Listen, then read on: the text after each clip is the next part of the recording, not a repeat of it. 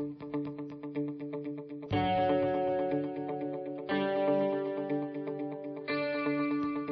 my name is Eric Forrest, and welcome to the Whiteboard Podcast.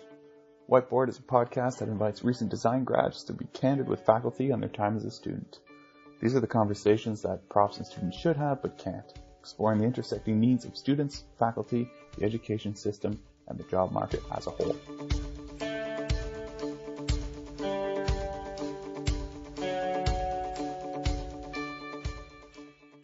Welcome to the Whiteboard Podcast. My guest today is Adam Rallo. Adam is a passionate design educator, teaching as part-time faculty in the York University Sheridan College Joint Program in Design. In 2018, the RGD named him as the inaugural winner of the Canadian Design Educator of the Year Award. A proud registered graphic designer, or RGD, and past president of the certification board. He's also an inclusive design scholar, currently completing his Master's of Design at OCAD University. A vocal proponent of accessible and inclusive user-centric design, Adam is dedicated to creating positive social impact through the interaction of design, pedagogy, and technology. He is the principal and founder of Catalyst Workshop, a Toronto-based design and development consultancy. As a designer, his diverse body of work has been awarded and presented in various publications, exhibitions, and institutions across North America, including Design Thinkers, IDEX, the Art Gallery of Ontario, the Museum of Contemporary Art in Chicago, and the Vancouver Art Gallery. Adam is also a professional speaker and writer on topics ranging from accessibility, design, education, inclusivity, entrepreneurship, and technology. And Adam spends whatever free time he has left pursuing his obsessions with music and video games. Adam, welcome. Thank you, Eric. Nice to hear from you.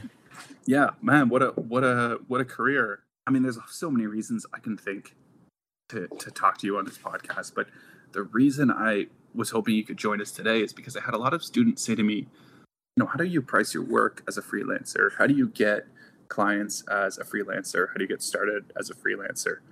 And you were just the first person who came to mind as someone who really understands that journey and who has built a career as a freelancer, and as we've seen, as so much more. Okay, thanks, Eric. I mean, I guess we'll start with what was it like right out of school for you? Did you jump into freelancing, or did you do an internship and work for a bit? How did that go? I'm going to give you a bit of a long-winded story. I remember that morning of my first workshop class, a friend of mine who had graduated the year before from film was working on the CBC News floor and called me to say a plane had just slammed into the World Trade Center. And as you can imagine, the class did not start as normal. There was all sorts of, conspiracy theory talk and all sorts of things going on, but people were emotionally upset and wanted to make sense of what it all meant. By the time I graduated, a number of my teachers who also had professional practices were no longer practicing. It was a terrible year economically, and very quickly, creative budgets were one of the first things slashed. It was the worst I'd ever seen it until the lockdown. The lockdown has been much worse for students, much, much worse, but it was terrible. My program had a mandatory internship, and I did one with Paul Sitch, who had just started teaching in my program, and I actually sort of helped him out in his classes as the sort of lab tech. So I took that opportunity. It was fantastic, particularly because he's so different than me. He really got me to loosen up a bit and be more intuitive, try some different things. Once my internship was done, he hired me on.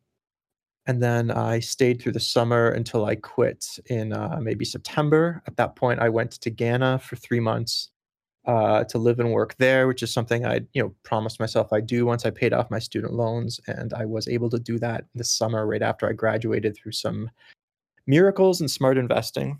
And when I came back from Ghana, I was like a fish out of water.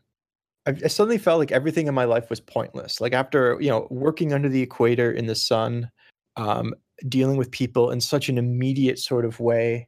My body felt good. I was working with orphans, and just every day felt good. And I came back and I didn't really know what I was doing. And it was kind of depressing. It was post 9/11. There weren't jobs, and we were being told there just isn't jobs. No one's talking to anyone. And a couple of people who I lived in residence with at York got jobs in media. And they knew me as the guy in residence who was never in because he was always doing design stuff. And as those people became successful, some of them needed a designer, and they would look me up as the design guy that they met in residence at York, and ask if I'd be interested. And that was it, basically. I never chose to freelance. I needed to find a way to pay the bills. I wanted to move to Toronto. I wanted to move in, be closer to my girlfriend who was in Toronto. I wanted to move out of my home. I didn't have money, and people kept offering me like little gig work and things, and so I took it. I kept looking for a studio job. I wanted a mentor. Paul Sitch was an amazing mentor. I learned so much from him. Um, but I had a really difficult time ever finding that. And at the risk of prattling on for 8 hours, I think I'll pause here, Eric, and let you redirect the conversation, ask me a question, whatever you want to do, sir. Awesome. That's so great. I guess it's sort of cliche, but everyone does say, "Oh, you're gonna remember where you were when planes crashed into the Twin Towers," and I guess it kind of finds a way of inserting itself. Well, I think it's also like everyone was somewhere, and those moments in life make us, sensitize us to what we're doing, what we have, and so whatever we're doing suddenly takes on a new poignancy because we're alive. Yeah, hopefully, and I guess a lot of today's students are maybe gonna look back at when they first heard, okay, you guys are gonna be locked down and the school year is gonna be online. I feel like a lot of people are gonna remember that moment. Yeah.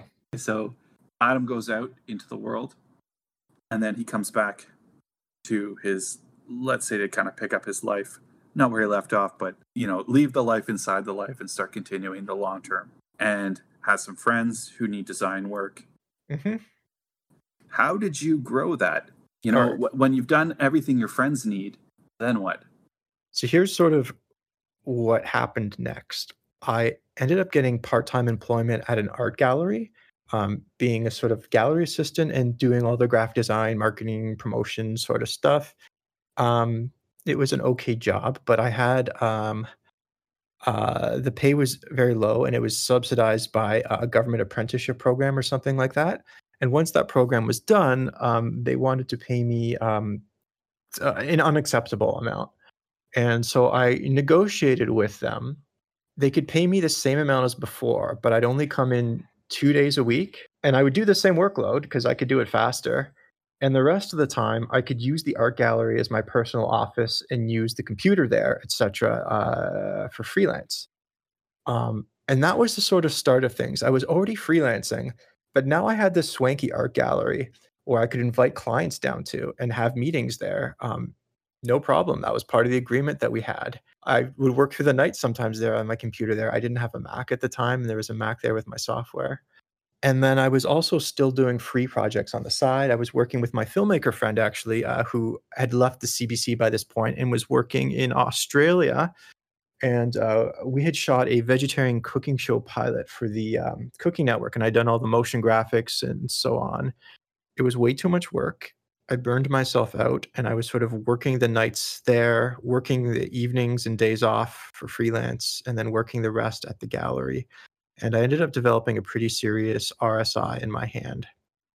And eventually I had to stop altogether really using a computer. I couldn't cook food or feed myself sort of deal. RSI is a repetitive stress injury, yeah.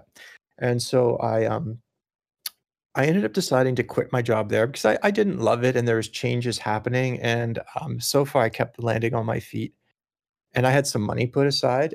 And I think I just did my own thing, maybe a little bit of freelance, but really not much of anything as I was trying to mend my hand.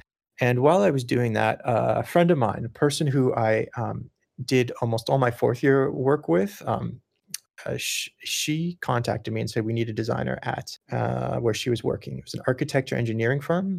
She said, look, they need someone yesterday because we're missing out on proposals. So go in, ask for some good money if you want to come in. So I met with them. I asked for a whole bunch of money. They sort of laughed and said, no, it's okay. Then a couple of weeks later, they got back to me and we're sort of like, could you come down and start tomorrow? We'll give you a whole bunch of money. So I I started there as, I think, the highest paid designer, despite being entry level. Uh, had a fun time there. It became incredibly clear that I was not cut out for it at all. First, there was no mentor figure. Secondly, I was, getting myself in a little bit of trouble with my hand and so on because I was still freelancing in the evening and working there. But when I quit, I made some resolutions.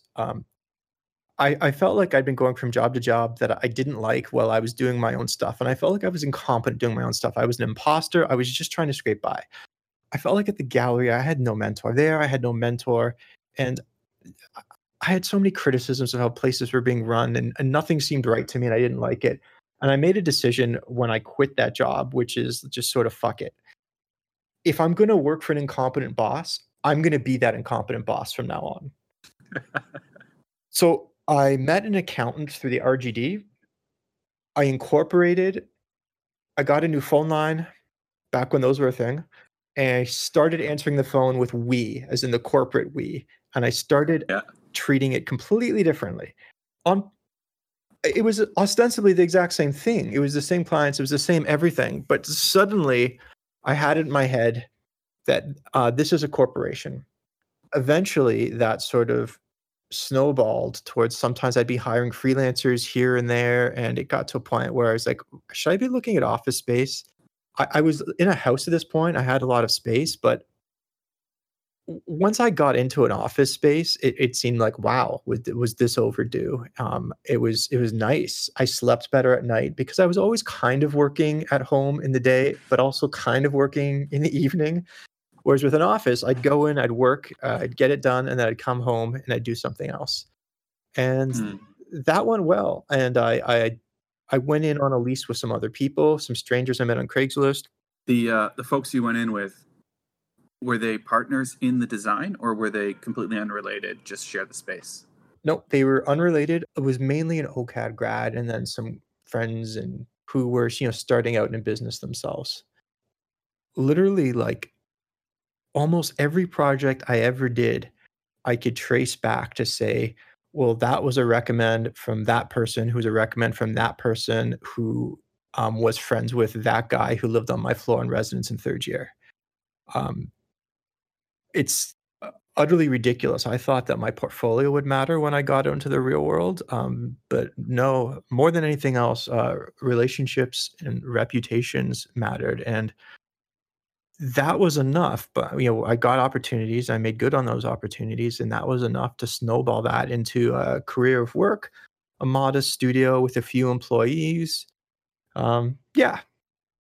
You asked me if I'd be willing to talk about how to bill for freelance, etc. And a bunch of ways to think about billing as a freelancer, particularly as a student, like just sort of starting out. I don't know, maybe 5 different ways, and I'm not really advocating one or the other. I just sort of this is how I think, and these are the possibilities I've seen. Figure out what the heck does it cost to produce this thing that the client wants or needs, and then adding a markup to it. And overwhelmingly, that's how I ran my business. There's lots of arguments against it, but it always made the most sense to me, and I kept coming back to it. The most difficult thing about that is the self-knowledge of how long does this project take? How many people, how many hours for this thing that you haven't even fully specced out yet? You're without a doubt just going to be unknowns that you don't know. It is a difficult skill. And the way I recommend everyone starts to learn how to do that is you keep time logs when you do design work. Whenever you're doing design work, you should be doing this as an undergrad, or a college student, and all the same. And you keep timesheets and you log how much you spend on the different phases of your design process, however you see your design process to be. That's your sort of bedrock there, and you'll start to gain self-knowledge and start to realize how long things take you. Now, to take that to the next level, what I suggest people do is they start estimating everything they do. I mean, if you want to go, do some Photoshop work on some, fun project for yourself, before you do that, sit down and do an estimate of how long it's going to take you, and then record the time and see how close you are. That way you can start to also develop a sort of course correction for yourself, and understanding where you might be overly optimistic, where you might be overly pessimistic in your estimating.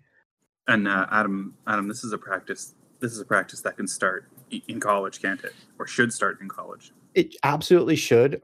Anyone who could be pricing design in this way and wants a career in it, I would suggest doing this so you can start to learn yourself, as far as how do you work as a machine? How long does it take for you to get things done? Now, there's a couple variables in there, and the biggest variable is for like a recent graduate is, well, what's my pay rate? Like, okay, I figured out that it's going to be a 24-hour job, but like, what is my pay rate? I can't answer that for anyone, but I will say this. Give yourself a fixed pay rate. Do not let it vary whatsoever. From time to time, give yourself a raise when you think that you deserve a raise.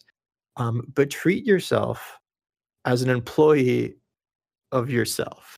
And yes, I know how awkward that sounds. And this goes back to when I incorporated, and I found these things really helpful. And I've been in client meetings before I had a fixed pay rate where we'd be talking about things and subjects of money or time would come up. And I would find that I was kind of wishy-washy sometimes, and I could see it sort of draining the confidence from the potential client. As soon as I convinced myself that this is what you get paid, that's what you're worth, that's what you do, and I could succinctly say yay or nay, or can't cost any less than this because I need this many hours and I know what I get paid, I found the confidence actually went up in my potential clients. Um, you have to understand, as designers, to some extent, we're selling magic beans to business people. Uh, and particularly if you're a young designer, a recent graduate, that's an even bigger leap of faith they need to take on you. So you really want to give them confidence in how you conduct yourself, with giving them certainty, with giving them fixed numbers, with giving them cost control and things that they can believe in. And if it seems like your numbers are just kind of pulled out of your derriere and shift around conversation to conversation, that doesn't bode well, in my opinion. um, Now, how do you decide how much you should be paid? I actually do have a lot I want to say to that, but I just wanted to continue a bit more on this vein of sort of cost-based billing, which is profit. You need profit. You absolutely need profit, okay? There's all sorts of different theories as to how much you need or should be, but like a good starting point is just double it. Just say, okay, I need to take twice as much in. I'm not saying that's accurate at all. I'm just saying start there. Do you mean double what you think you want as a profit, or do you mean double the rate and keep the half as profit? I mean, let's say you figured out that, based on my hourly rate, the number of hours I put in, the number of color prints I'm going to need to make, and all that sort of thing. You're like, all right, this job's going to cost like $2,000. All right, then propose a budget of 4,000. Got it. And keep $2,000 for yourself. I just want to point something out that doesn't come second nature to some people. You're pricing in printing, and a lot of students I find ask, should I handle printing, or they don't want to handle printing. Two schools of thought there. First one, don't handle printing. Don't do anything that could introduce weak links in your process. So basically, if you handling printing might screw up the job or might make you get stiffed for more money and put you in a position of risk, don't do it. Second school of thought, definitely handle printing. If they're going to go to some idiot printer who's going to completely destroy your project, and they're going to come back to you and be like, "This is terrible. What were you thinking?" You better as heck handle it. Don't let them screw it up on you. Work with trusted service providers who you have faith in, and yeah. And I want to talk a little bit more to both of those. The most important thing when you're not handling printing, the most important reason not to do it is you don't want to find yourself financially brokering steps of the process and taking on undue risk. That's really the biggest problem there.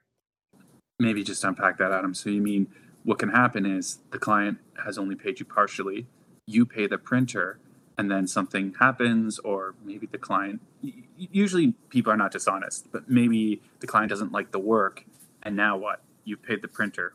Exactly. Yeah. And it's one thing to say, to end up burning a bunch of your hours by a client who, ends up screwing you over. It's another thing to have gone ahead and, put money down to cover printing bills, et cetera, that you won't recoup. It's just a much higher risk. That being said, I love my printers.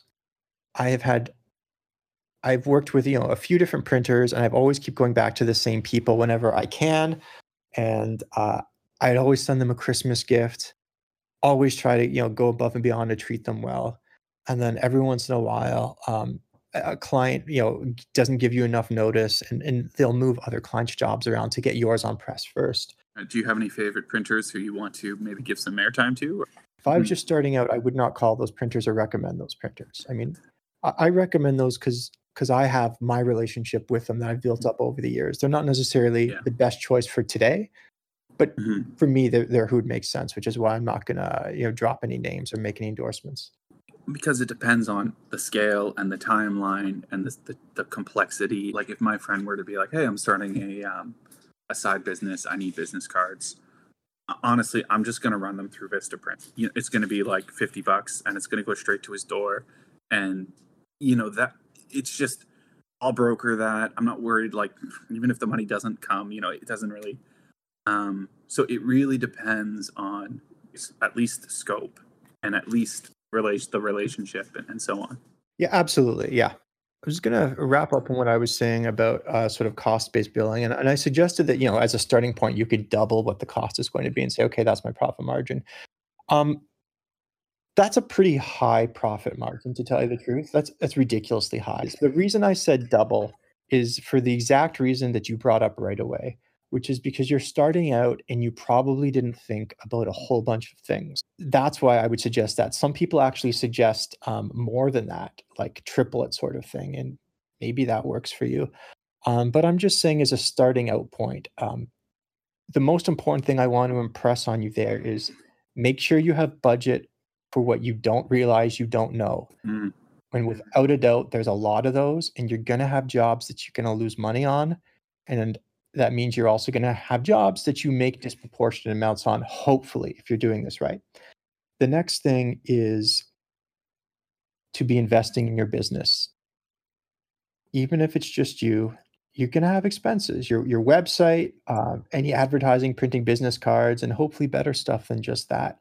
And start putting money into that business. Start having a business budget. You're not just paying yourself. Your business has to have money in order to be able to do things, whether it's buying a new piece of equipment or whatever that is. So that's another reason that you need profit beyond just hand to mouth. You don't want to be living that way. Mm-hmm. There's not always a free Mac in the art gallery. And that Mac came with I'm a bit of an older guy. The minimum wage was $6.85 back then. To give you some perspective, I was being paid spit, quite frankly. Really, I was being paid in facilities and equipment, which actually is probably pretty decent given the markup on. Well, not markup. You and I will have a talk one day about Apple. Let's not get into it. That's That's not. There's no place for that here. But you talked about a reserve, and actually, my girlfriend's a project manager, and she says like the PMP school of thinking is you get your budget, and then you kind of act like I think it's 10 or 15% almost doesn't exist, and you put that in a reserve budget.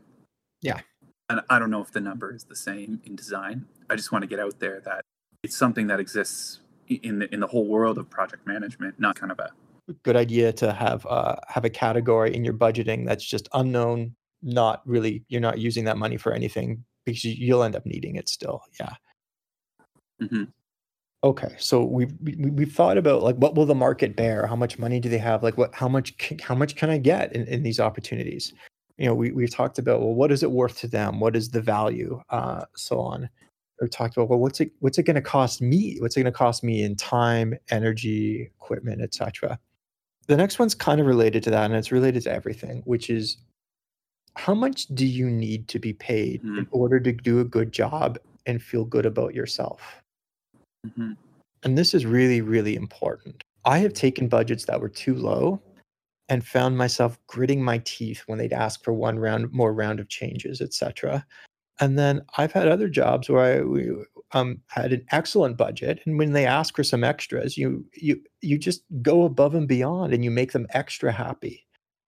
You don't ever want to be working for a budget that's so low that it's going to affect your judgment and how you feel about the job, because you'll do worse work. You have to be paid enough so that money is never an impediment. And this is really, really important because your reputation is, in my experience, is really going to be able to pay itself forward in the long run. People talk to people, and someone will take someone else saying, hey, you should work with that guy. That guy's a good guy. He did good work for us. They'll take that any day over a fancy portfolio. You said earlier we're selling magic beans. Do you want to tell me a little bit more what you meant by that? For most businesses that I deal with, when they order 100, cast aluminum Navy style chairs for their restaurant, they receive more or less what they expect. There's maybe some variance in quality, etc. And it's a tangible thing that they understand. When they have their lawyer do their taxes, they understand the lawyer has gone to fancy accounting school, has some legal obligation towards them, and hopefully they got a good lawyer and everything's going to go well. And that's not the lawyer, sorry, the accountant. And usually that works out just fine. When it comes to hiring a designer, it's usually something that sort of comes out of left field, that they suddenly need a designer for something. And they're not going to get any hard goods out of it. They're going to get some pictures that they suspect their teenage son or daughter could have done better. We're really an industry where we have to sell process and reputation because we don't really have hard goods to sell. And the goods that we do sell very often to business people, and they look at it, they're kind of mystified. They're like, why would a logo cost that much? Like, you're going to go draw it on your computers, and your computer do half the work. Like, why would I pay so much money for it? And so I often use this phrase saying, like, we're magic bean salesmen, just to sort of exaggerate the point that we are selling something less tangible and maybe perceived as less valuable or higher risk to businesses. And it doesn't help that our industry is often, filled with young designers, which is fine, except, it's not like they go to the equivalent of the Bank of Montreal and hire a designer from there. They're dealing with smaller operations, things they don't quite understand, and perhaps most importantly, they're buying a service that very often they personally do not feel competent at buying. They don't have confidence that they can judge what good design is or bad design beyond their own personal opinion. They have doubt. They don't have the same trust that they might have from like a certified accountant, for instance. I think this is something that's maybe not talked about enough in colleges or anywhere, really. I always say, you said risk, and risk assessment is actually the model that I've always understood it through, or the lens that I've understood this problem through. Whether you're a freelance designer or maybe you're even an accounts person at an agency, so you're dealing with the client looking to hire you, they are using risk evaluations, probably the same risk evaluations that they would use to pick a chair or to pick a lawyer or to pick an accountant. And those simply they don't fit, they don't map onto the design profession because, as you say, it is a bit of magic beans, and they're hiring you without seeing the product, and they're not necessarily clear on what the value is. So they're looking at maybe your reputation in the industry. They're looking at what other sorts of clients you have worked with. Do I look like those clients? Do I like the way those clients look? It could be like what sports teams you like. Like, it gets so out there when you're just this person looking to do design for a company who doesn't know how to evaluate design. They turn to other metrics, and you have to learn how to anticipate those metrics and demonstrate them if you want that job. Absolutely. I couldn't agree with you more. And I have no doubt that I got much a lot of the early work in particular I got from people who knew me in residence. They felt like they could trust me and that I wouldn't let them down. Um, and very often what we perceive as cronyism or nepotism really does come down to avoiding risk. And I'm not saying that those other things don't exist and that they're not negative, but I do think protecting oneself from risk is really oh, hi, Eric, you said it so well. I think it's just an underrated or underemphasized part of understanding business relationships. Mm-hmm. Mm-hmm. Especially in the design world, because I think putting together this idea of risk with the magic beans, I never had the magic bean part, Adam, and now that you've said it, it's like, yes, that's why the risk assessments don't map on, because I have a magic bean. Evaluate the value of the magic bean. You can't. Yeah. No HR team, no job description, no list of software capabilities. Like none of that can do it. So I guess the question is, how in the past have I, and I mean we've said friends and relationships, past clients, similar clients, those things are really important in the risk evaluation models of magic bean buyers. Another thing is if you can mitigate the perception of risk, and by that I mean if you can appear less risky to a client, you're worth more money to them. Actually, literally, in my view, that's literally what it translates into. The less risky you are, the more money you're worth. I'm going to speak to just this general topic here of I've never been good at digging up new work. I've been lucky, but I have been good with proposals and a lot of other aspects of business. And I can give some advice on how to address some of these things during the proposal phase. Be consistent in your language that you are selling a process, not a product, a process. A product will be produced from this process. Word ahead. One step back. In a proposal. So a client has a design problem. They send out an RFP, a request for proposals, and then freelancers like Adam prepare some kind of package, which is a proposal in response to the request for proposals. And what I think you're talking about is what that response looks like. That's how it looks like in adult world. But often it's not like that at all. Sometimes I'll give you a crazy example. I was working in a building. I didn't have a great relationship with the landlord. It was actually the landlord's son who was running it. We were in the elevator together one day, and he tells me that he's launching a news magazine in Toronto. A website's coming up, and he showed me something. He asked me what I thought, and I said it is all right, but I wasn't sure about some of the design there. And he's like, yeah, he feels the same way. And he's like, well, do you want to come like take some more look at it? I was like, sure. So I didn't go into my office. I went to his. We looked at it some more, and he showed me some historical examples of the intellectual property that he was buying into. And I was very fond of them. I was like, this is what you should be doing. This looks much better. And we can, maybe like you should, get someone to do that, etc. And he's like, well, you want to do it, sort of thing. And I was like, sure, when you have in mind. And they're like, this was like a Thursday. Like, well, we launch Monday, sort of thing. And that's real. Like that stuff actually happens. And within minutes, I've got a job. And did a 2-day uncredited behind the scenes emergency rebrand of this magazine before it launched. So when I say proposals, sometimes there's not much of a process there, but I think it's your job as a professional designer and to protect yourself to put on the brakes, no matter how exciting or fortuitous or whatever is happening, and make sure you get that proposal document done properly, to make sure you set expectations, even if it's really just two guys talking in an elevator and then going up to his desk and complaining about stuff together. If anything, Adam, it's more important to do that. Would you agree? Because you were just two guys. Yeah, sure. Why not? You're probably right. Yeah, absolutely. I hadn't thought of it that way. Yeah, maybe. Anyways, I think you're right. I wanted to get back to the proposal thing. So detail everything you're going to do best that you can, and it's a real tricky thing to do because they don't want to read a lot. Okay, what they want to do is they want to skim to that back page where you've got the fee schedule, and they already have a number in their mind, and they want to make sure it's below that number. And if they like you and it's below that number, they're going to sign and go for it, most likely. Okay.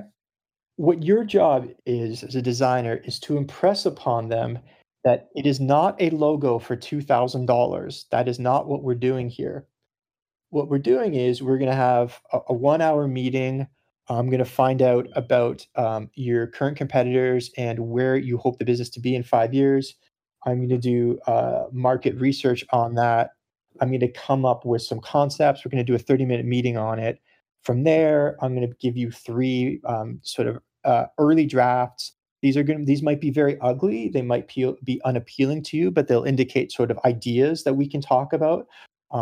From there, blah, blah, blah. And I'm not going to prattle on and on, but you want to impress on them exactly what they're going to get, that you're not just going to disappear and give them something, that it's all based on something, and that it takes time, and that it's time well spent.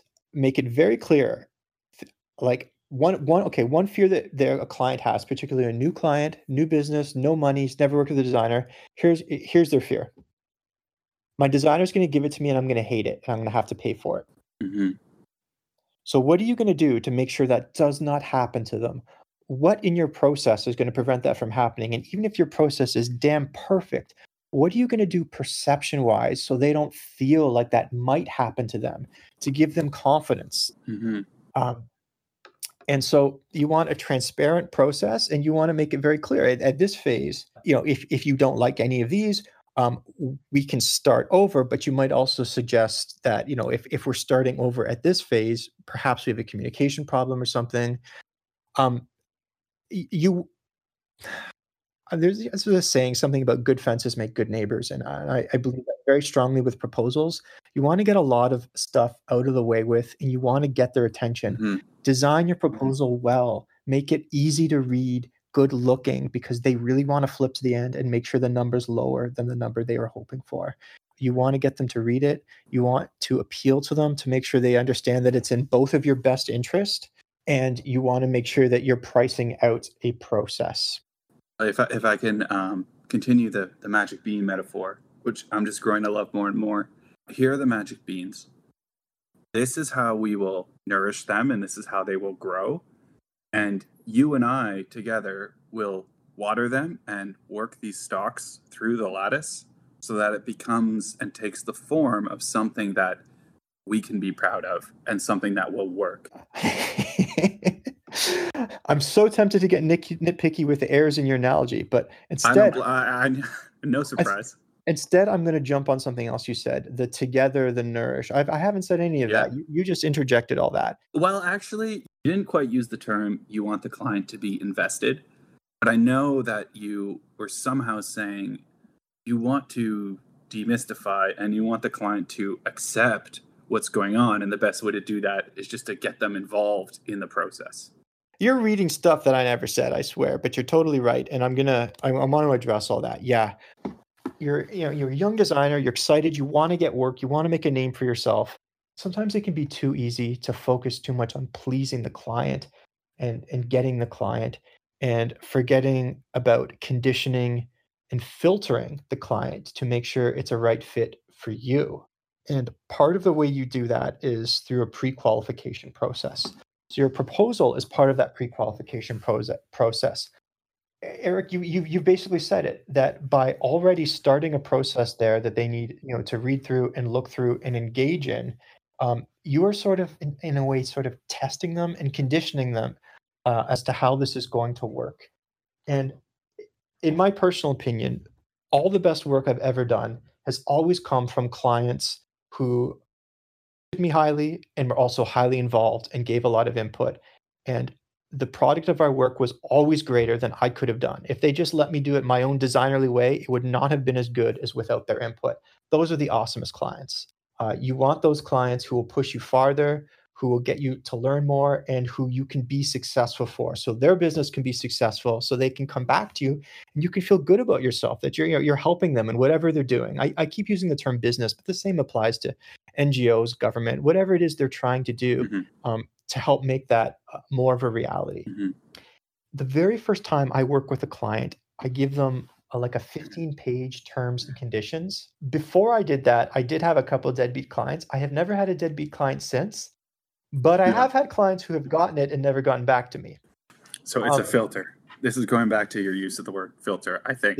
This is a filter, and this is and I know this, and I know that I'm going to lose some potentially good clients, but I know Adam, at what stage in your career did you start doing stuff like that?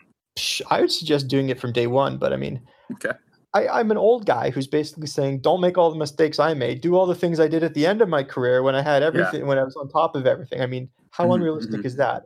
Just giving you food for thought, and you figure out when maybe you can try to phase this stuff in or how you can scale it to yourself. And I'm not going to go through what was in those 15 pages, but things that I learned from those 15 pages were make sure that your conditions are reasonable, mutually beneficial,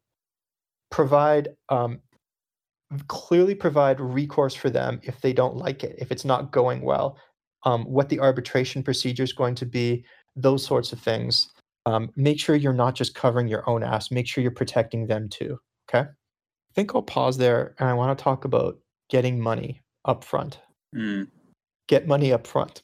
Couple reasons for it. The one, you've got expenses, etc., but like they need to be invested. You're invested. You're taking risk. They need to take risk.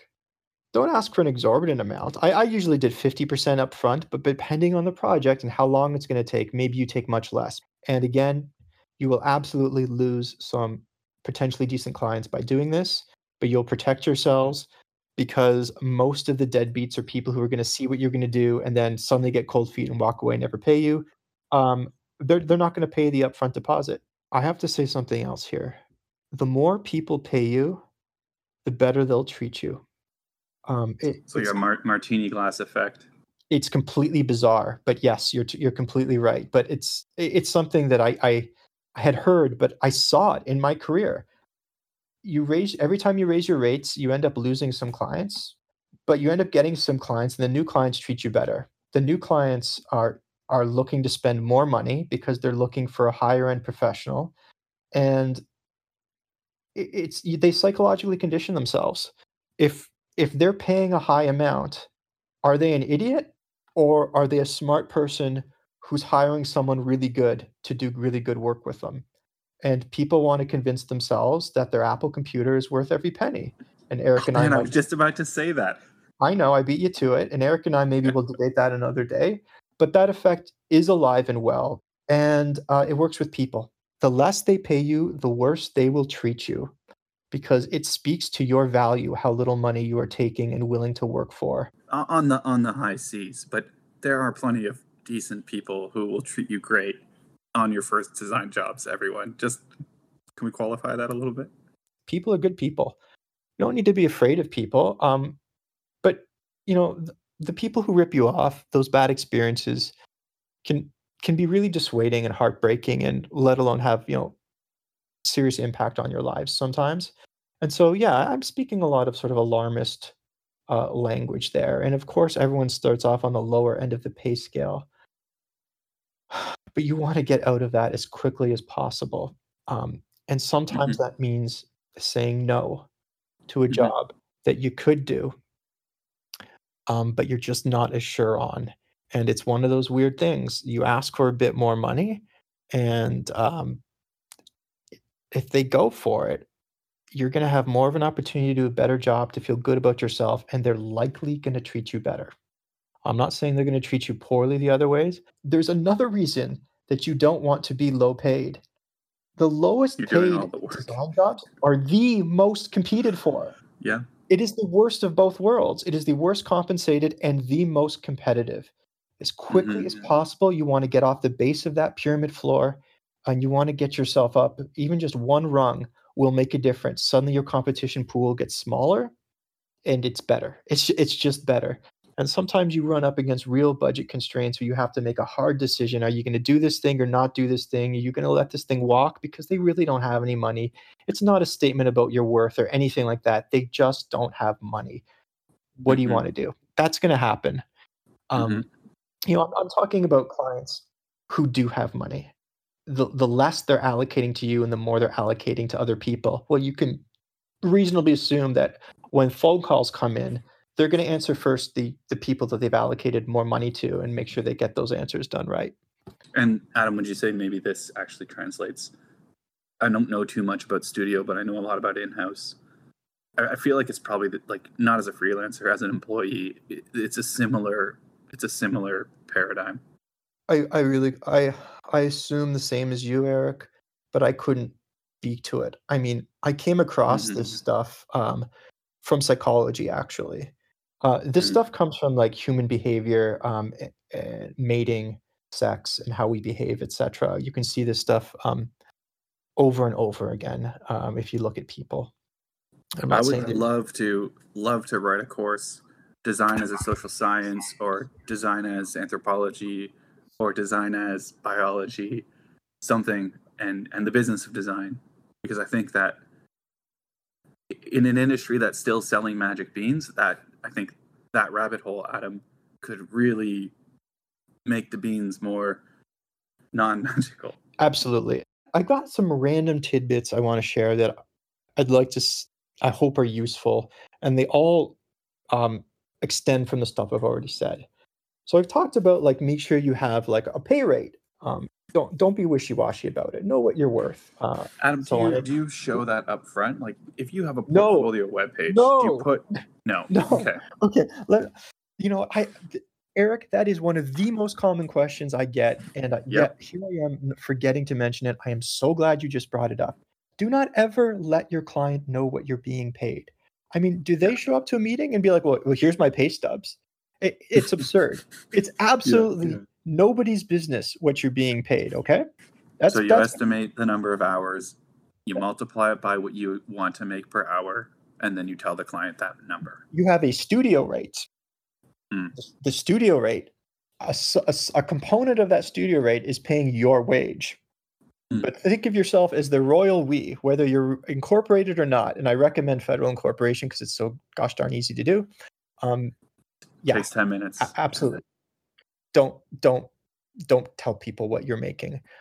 They may think it's too high. They may think it's too low and devalue. It's just none of their business. And it's a mistake I've seen many designers make.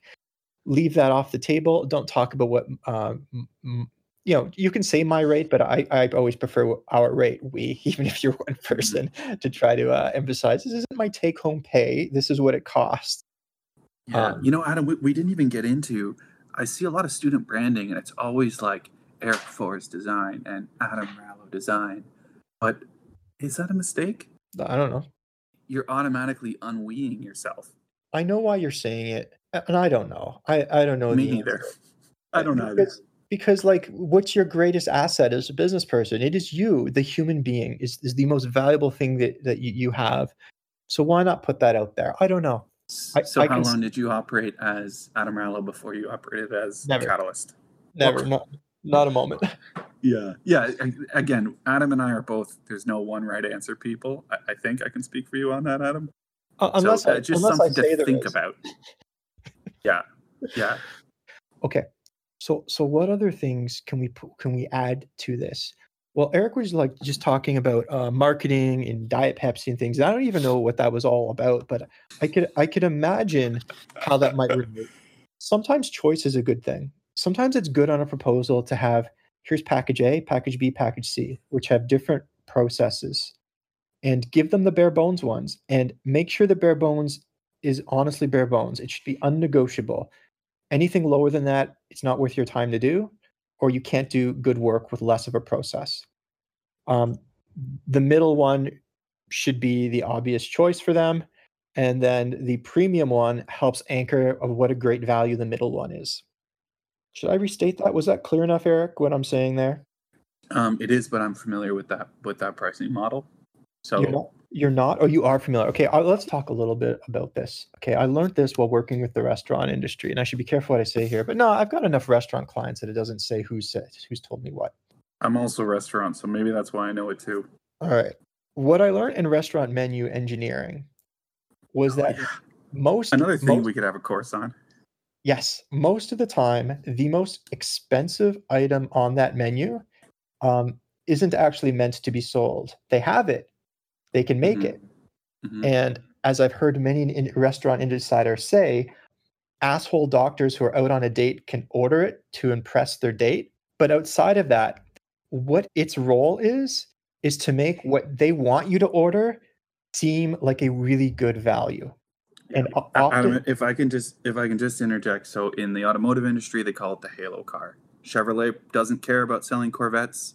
They want to sell a Corvette so the Camaro looks like a deal, and so on. yep, that's exactly it. Yeah. Detour over. The point is, if you're going to give options on a proposal, don't overdo it. And Mhm. I suggest using anchoring, where the high one makes the middle one look like a good value, and the bottom one is really and truly your bottom. And you should know what your bottom is. You should know when you have to say no. You know what your deal breakers are, what your minimums are, etc.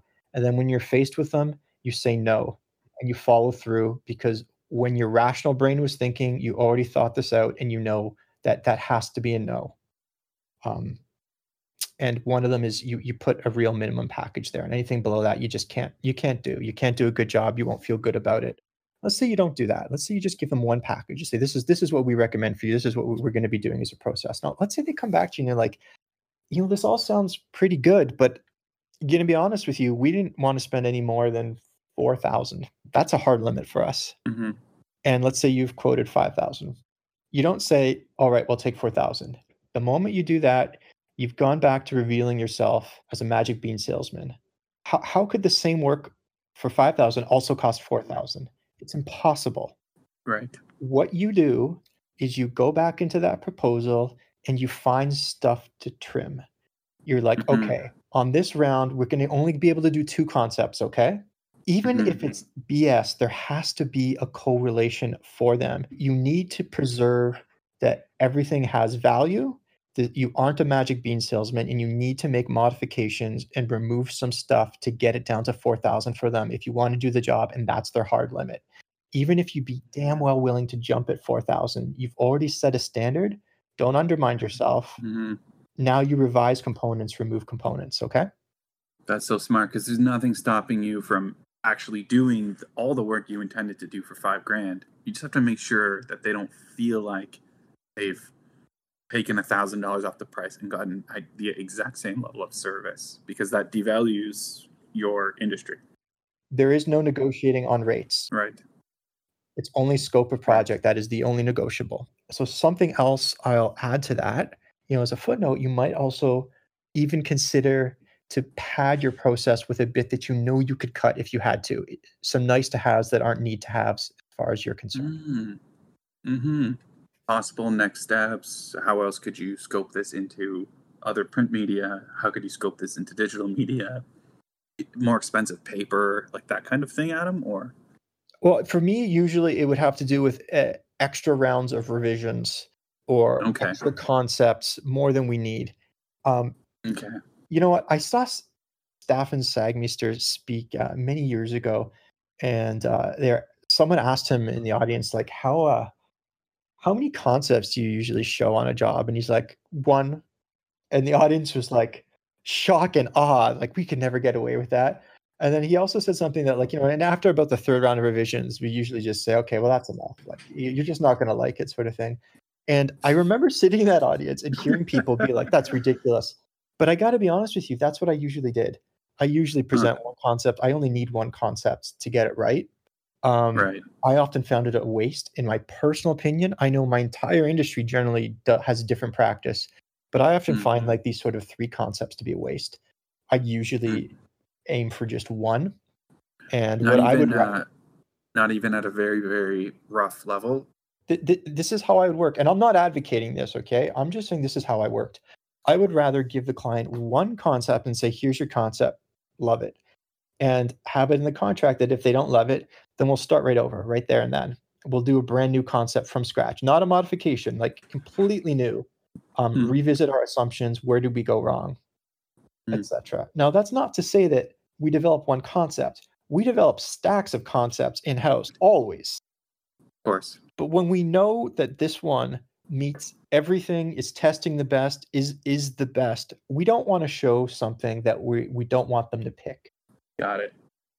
Yeah, because I get it. Like all that work, so you would have shown them 3 concepts, they would have picked 1. Instead, you show them the one you want them to pick, and then if they say, I don't like it, it actually doesn't cost you anything because you have all that process work, all those other options that you discarded, they're still there. They're still there. Right. And this also gives you another negotiable on your contract where it looks so great to them because they're like, oh, wow, if I hate it, I get something else. And it's like, yes. I know that usually I can nail it on the second concept. That's the norm for me. The first one ends up being the first one I found for me would end up calling out all the things that we never said that we should have said, but we didn't realize we weren't saying. That calls it all out. And generally the second one is usually a home run where they're like, that's it, perfect. And then from there, it's just revising it. But, if you have 3 rounds, if you know that you can usually hit it out of the park on a second concept, put a third round in your proposal if you want something to cut. Another thing we need to address before I go is cheap work, free work, friends. Yeah, please. Family. Please do. My generic advice when someone asks, should I do this project for my uncle, is no, just don't. Just don't do it. I understand the impulse, and I have worked with family members, and it's too much of a risk. You really want to risk a familial relationship over a business deal gone sour? It's not worth it. Yeah, here's what I'm always afraid of doing free work for a family friend is that they may be like, thanks, and think that they got like something okay out of what you did when you put in $2,000 worth of labor. Like that was no small gift. That was a piece of expensive jewelry you just got them as a gift, and they don't see it that way. And so here's what I'm going to say to address that. Just give it away. Don't give it away with any expectation. Don't give it away with an expectation that at Christmas they're going to get you something nice or they're going to help you with your backyard. Give it away out of your heart because you purely want to just give it away, and you're totally okay with never getting praise, respect, gratitude, nothing in return. You're just purely giving it away the way you would give someone a hug because you want to give them a hug. Yeah, that's great. My uncle gave me some investment advice, and he said if you ever want to buy stock, you should already be at peace with having lost your principal investment. If you can't be at peace with having lost the money, you should not buy the stock. And it's like, if you can't be at peace with giving this away, the design work, you shouldn't do it. I agree. Yep. Okay, so what about not family and friends? What about clients who can't afford it? What about charities that you deem to be worthwhile or interesting opportunities, etc., where, all the other stuff I've said, you just can't make it line up? Here's what I recommend. Always, always, always bill the full amount, give them an invoice with the full amount, and then give them a credit that shows the discount. Make sure it's clear to them that what they just received, they spent $1,000 on, was actually $2,000 worth of services, that you've made a one-time contribution of $1,000. If they're a registered charity, see if you can actually do this with an in-kind donation, where the full amount is billed, and then you make a donation, so on, to offset their costs. If you can. It's a difficult thing to do, and you might need to talk to your accountant on how to pull that off. Please don't take it. I hire an accountant, and he handles all that kind of stuff for me. So Adam, I think what you're saying is the work costs $2,000. This nonprofit pays you the $2,000, and then you donate it back. If you can, that can be very tricky to do. At a bare minimum, at least write on the receipt on the invoice that it costs $2,000 and you're making an in-kind donation of $2,000 at a bare minimum. But if you can, see if you can actually properly make a charitable donation in kind. That can be possible in some circumstances, but again, consult your lawyer and accountant. Oh, get an accountant as soon as you incorporate. Oh, if you incorporate. Yes. Yeah. So in Ontario, everyone, there's like different levels. There's sole proprietorship. There's incorporated. There's another one, Adam. Is it joint proprietorship?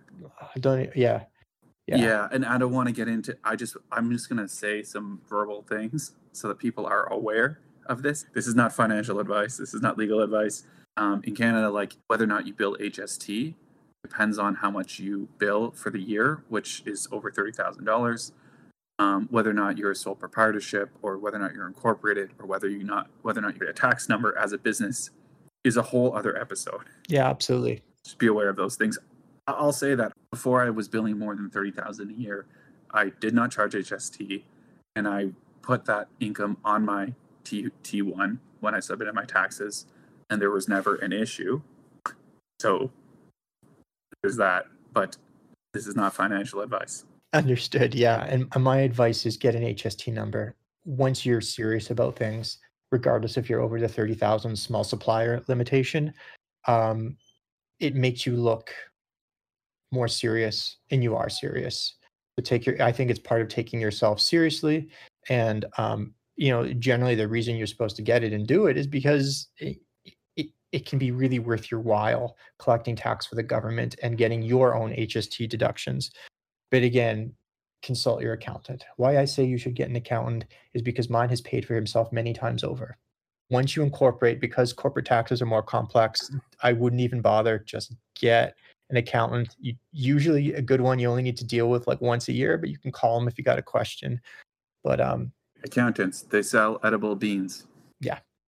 But as for the charitable work, the donations, hopefully you can see where I'm going with that and how it connects to everything else as far as anchoring your value, make sure they know, make sure you're not setting in their head that you're a charity or that you are actually a low-ended designer, that they can see, oh, this is a nice invoice with a high number on it. This is a professional. And this professional has decided to make this, and make sure they understand that up front. If you're doing them a sweet deal, get some creative control.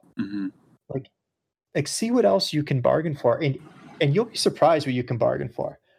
I don't know if I've ever mentioned this, but one time a place couldn't pay me the amount I wanted, and they let me use their art galleries, my own personal office, and gave me a computer there.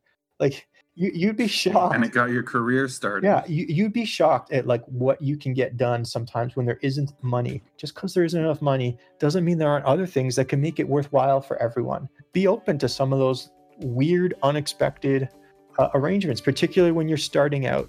They're risky, but it's certainly better than doing a cut rate work, to do cut rate work with intangible bonuses, whether or not those are seen through. Thank you so much. No problem. You take care. Talk to you later.